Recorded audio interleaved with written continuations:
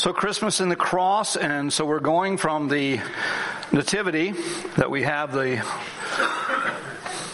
display of here to the cross. And a lot of times when we're doing Christmas, we don't think about how important that is. That it was always about the cross. Someone sent me a caption this week, and the caption was from a very well-known speaker who said, it's always been about the cross. It's always been about the cross. We don't necessarily always do that. We don't necessarily always tie that together as we should, but it's always been the case. So here is our incredible opportunity, and thank you so much for being here today and celebrating Christmas Eve together as we do this in the name of Christ. And it's in the name of Christ. What's in the name? That's the message this morning. But I want to do some prep work. We're going to do a little different. Our kids are here in the service with us, so I'm going to do some prep work. We're going to do an interlude, and then we'll come back and finish, and then close out with music later in the service. But what's in a name? For example, how many names do you have? I have several names. My wife calls me Steve. She calls me Han or Honey. The only other people that call me Honey are the people that drive through who say, come on around, honey.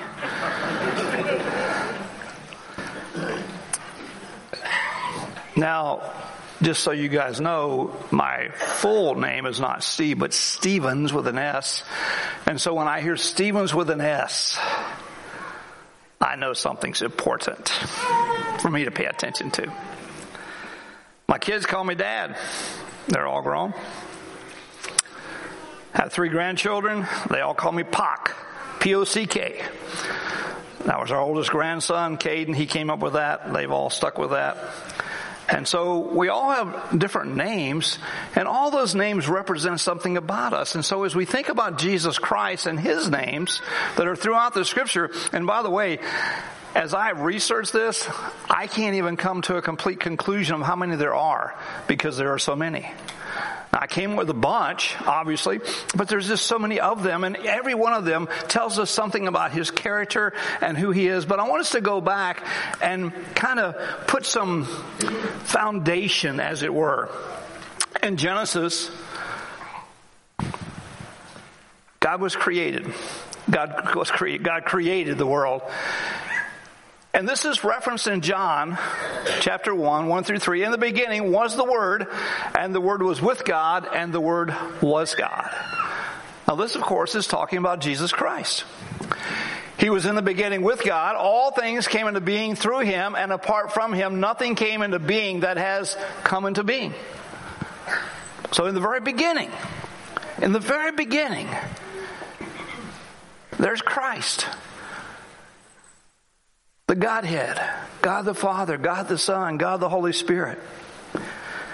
In fact, when Satan comes to the garden and tempts Adam and Eve and they fail miserably, God says there's coming a time, there's going to be a day, as He says to Satan, there's a day of reckoning. I'm cursing you now, but there's a day of reckoning coming.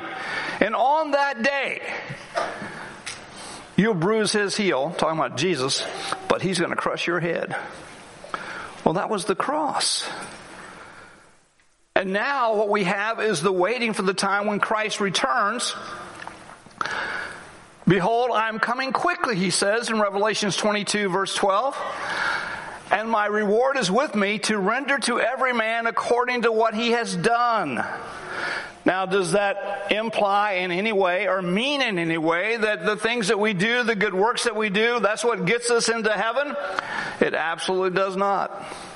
However, because we have this relationship with Heavenly Father through Jesus Christ and His sacrifice and now the work of the Holy Spirit, because we have all that, it means we're going to be doing the good things. That's why it is crucial. Please listen to me. It is crucial that you behave yourselves. That's not getting you into heaven, but it's honoring the Christ who lives in you in the person of the Holy Spirit. That's why we're supposed to be different. We're told in the Scripture that we're different. And because we're different, we act differently. We don't respond as the world does. That's why this series on Christmas and the cross has been the love and the joy and the peace of the season that is there for all of us to have in all of our lives every day that we live. Does that imply in any way that, oh, your life is going to be so wonderful, you're not going to have any difficulty, no trials, no nothing? No, it's absolutely the opposite. It means that when those things happen, because they do happen, we'll know how to respond in the appropriate way. The prophet Isaiah, in chapter 53, very familiar, he says that all of our sin, think about that, all of our sin has been laid on Christ. That his death was my death. His death was your death. And he took it. And because he did, that's why we have life as we do today. Because without his death, there is no life for us. And we're going to look at the names in just a little bit, as I said, and we're going to see more of that. But Isaiah so very carefully lays it out and says, this is why God has done what he's done. This is who he is and what he has accomplished on our behalf. And he took it all. He took it all. All my sin, all your sin. He took all of that on him. The Apostle Paul, in another scripture in Philippians, he says, but this is not the scripture, by the way. He was humbled even to death on the cross. Because Jesus says, I am the Alpha and the Omega. I am the first and the last. I am the beginning and the end. I, Jesus, have sent my angel to testify to you these things for the churches. I am the root and descendant of David, the bright and morning star. So he's there in the beginning, and he's there in the end. And we're the privileged ones, I believe, called by God to live in this time in history, to be a witness and testimony as we think about Christmas and the Christmas season, and we think about the love and the joy and peace and all that God has given to us, all that he's provided for us, all that's ours in Christ. As we celebrate that, let me ask this question. With all the gifts of Christmas,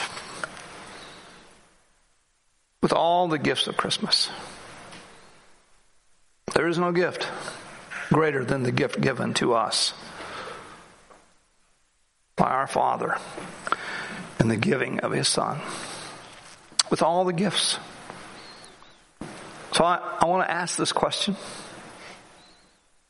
Have you, as an individual person, not because mom did it, not because dad did it, not because grandma, grandpa, but you as a person, as an individual, have you personally received the gift of salvation from God? Can you today say, Father, thank you. Thank you for the gift of your Son in my life. And that is why my life is different. Can you say that?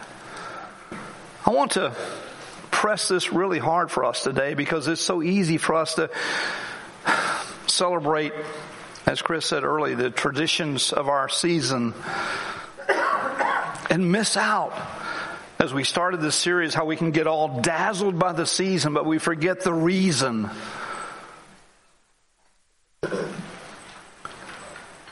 So again, not looking to your husband or your wife, have you personally received Christ? And please understand, my testimony is I was in and out of church as a kid. My parents, my mother particularly encouraged me to join the church when I was 12. I joined the church when I was 12. I was baptized when I was 12. Later on, as we changed denominations, I was baptized again. And all that meant nothing until the day that I came to know Christ as my personal Savior.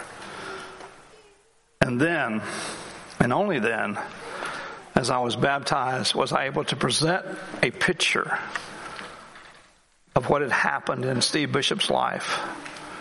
Death to self, sin, and Satan, and life to Christ and His glory. The resurrected life, His life in me being revealed. So again, you say, why are you pressing me? Because this is crucial. This is eternal. Every gift that I'm going to get for Christmas, I was asked by my oldest daughter. We draw names at our house, and so my oldest daughter, Bradley, drew my name, and she says, Dad, what do you want for Christmas? I said, well, I'd like to get a new black belt. She goes, well, I wasn't planning on getting you a used one.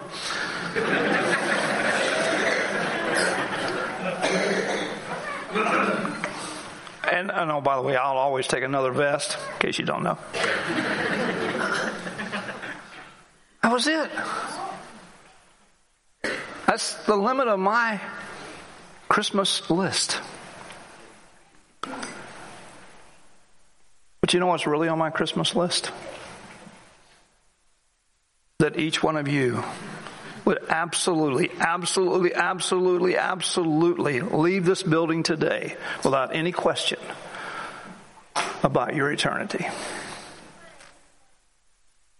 As you know, I'm asked to do funerals in the community fairly frequently. I did one Friday night. I did not know the young man, who, by the way, was only 42 years of age. And so I interviewed his sister and asked her to introduce me to her brother, and she did. And then I asked the question that I have to ask when I'm doing someone's service: did he know? Did he have a personal relationship with Jesus Christ? And she said, oh yes, he certainly did. He absolutely did. In fact, he had gone through a lot of tragedy in his life, and she said that's where he came to know Christ, was through that tragedy. We don't have to have tragedy to come to know Him. My oldest sister died of bone cancer at age 43. She and I were talking before her death. She had bone cancer for 3 years. And I asked her how she felt about that. She says, how can I hate what God has used to bring me to Him? And she died physically, but lived eternally. Again, I'm sharing some tragedies with you that's not always the case. In fact, the greatest testimony for me is the Spirit of God warmed my heart, drew me to the Father through Jesus, His Son. And that's how I came to the saving knowledge of Jesus Christ. But I am truly pleading with each of you, if there's any question, if there's any doubt that you might have in this Christmas season, here on this Christmas Eve, as we celebrate the very birth of Christ and the preparation for His going to the cross, if there's any question, any doubt, this would be the time for that to be taken care of. So this is our interlude. Some of our young ladies are going to come up and sing for us. Because as we think about the names of Jesus, as I'm going to get to in a minute, the thing about them is the holiness of God involved in all that He's done and all He's doing, because that's His character. So here's my request of you as they come and share this song. I'm going to bring the lights down a little bit. And I'm just going to ask you, each of you individually, before God, to ask Him where you are in your relationship with Him here in this Christmas season. My prayer is that during that time you truly did, as I had admonished you to do, examine your own relationship with the Lord Jesus Christ. Christmas season, gifts given and received, nothing wrong with that. It's a wonderful time. Family gatherings, we celebrate that. But when it's all said and done, are we truly acknowledging Him as the Holy One, the Righteous One, the One who is the name above all names? In Hebrews it says that He is made in the exact image of God. As I just read in Revelations, he is the Alpha and the Omega. As was said in John, he is the Word of God. Paul writes in 1 Corinthians 15, he is the last Adam. Also in Revelations and in 2 Peter it says, he is the bright and morning star. He is the rising sun, Malachi says. He's the living one, according to the Apostle John. He is the Amen, according to Revelation. He is the light, the true light. Isaiah says that. So does Luke and so does John. He is the righteous one. His righteousness is what we have in him, and that's why we have this relationship with this holy God. He is the Lion of Judah. He is the King of the Jews, Matthew says. He is the root and offspring of David, to continue that revelation as John the Revelator reveals to us. He is the faithful witness, as John tells us, and so does the prophet Isaiah. He is the cornerstone upon which our life is built.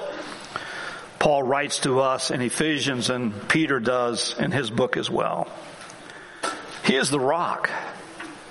That's why we have this firm foundation that's been provided for us. John the Baptist says he's the bridegroom. He is the one that all of us have prepared for that day of ceremony when we're ushered into the very presence of God. And as hard as it is for me sometimes to comprehend that we, the church, are his bride, it's true according to the Word of God in Matthew and in Revelations. He's the first fruits. Well, Paul writes that to us in Corinthians. He is the firstborn from the dead. He is the heir of all things, the writer of Hebrews says. The Apostle Paul says he is the head of the church in Ephesians. 1 Peter says he is the chief shepherd. Acts chapter 5 says he's the prince. John says that he's our teacher, our rabbi. Isaiah says, as I referenced earlier, he is the man of sorrows in Isaiah 53. Paul says he is the Passover lamb, as we think about those precious little lambs prepared for slaughter, for the sacrifice of the blood to cleanse the sins of the Israelites, and know that he is the now completed one. He is the Lamb of God who takes away the sin of the world, as John the Baptist says in John chapter 1. He is our salvation, according to Luke 1. He is our deliverer and redeemer, Paul writes in Romans. He is the author and perfecter of our salvation, the Hebrew writer tells us in 2:10 through 12. He's our mediator. He is there right now, Paul says in Timothy, there on our behalf before the throne of the Father, making request for us. He's our high priest. He is the Son of Man. He is the bread of life, John writes in chapter 6. He is the way, the truth, and the life. But here's the one I want us to focus on as we finish this portion of the service. He is Emmanuel. He is God with us.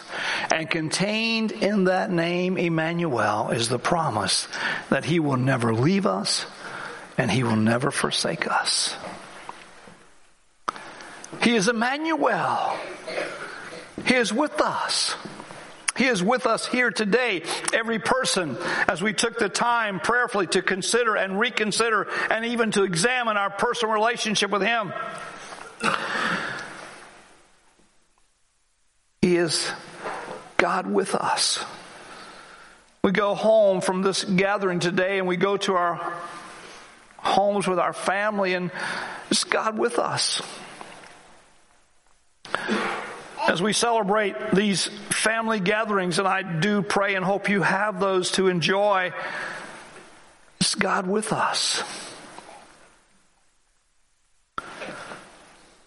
As we go back to some routine after the holidays, it's Emmanuel, God with us. Back to school, it's Emmanuel, God with us. Back to work, it's Emmanuel, God with us. And He will never leave us nor forsake us. Every one of us has this privilege, this opportunity, this divine and sacred delight of having this intimacy with Him, so that Him being with us. And as I begin my prayers every morning, and I think of the things that God has done for me, the one that I always start with is, thank you for your presence. Oh, I am eternally grateful for His love, for His peace and all that He gives. But it's His presence that makes the difference. It's some of what you see with your children as they grow and grow up. Early on is mostly about what you can get for them and give to them. But prayerfully, as they mature, they are more about time with you than just receiving something from you. My prayer would be for each of us, as those who know Christ as our personal Savior, that it would be more about time with Him more than what He can do for me or give to me. Because He has already done everything for life and godliness, and He is Emmanuel. He is God with us. He is God with us.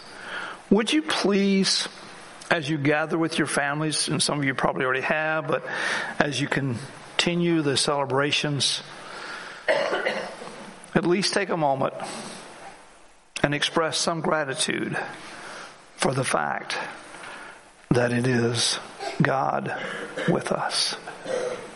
And that's why our lives are different. That's why our lives are so transformed into the likeness and image of Christ.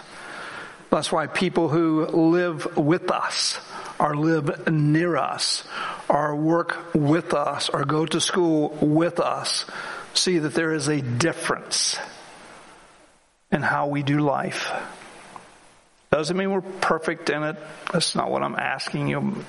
I'm just saying that as we allow Him to be God with us, it will make the difference in how people view us because of what they see of Him in us as He is with us. We have some other young ladies who are going to come and sing. So ladies, if you'll come.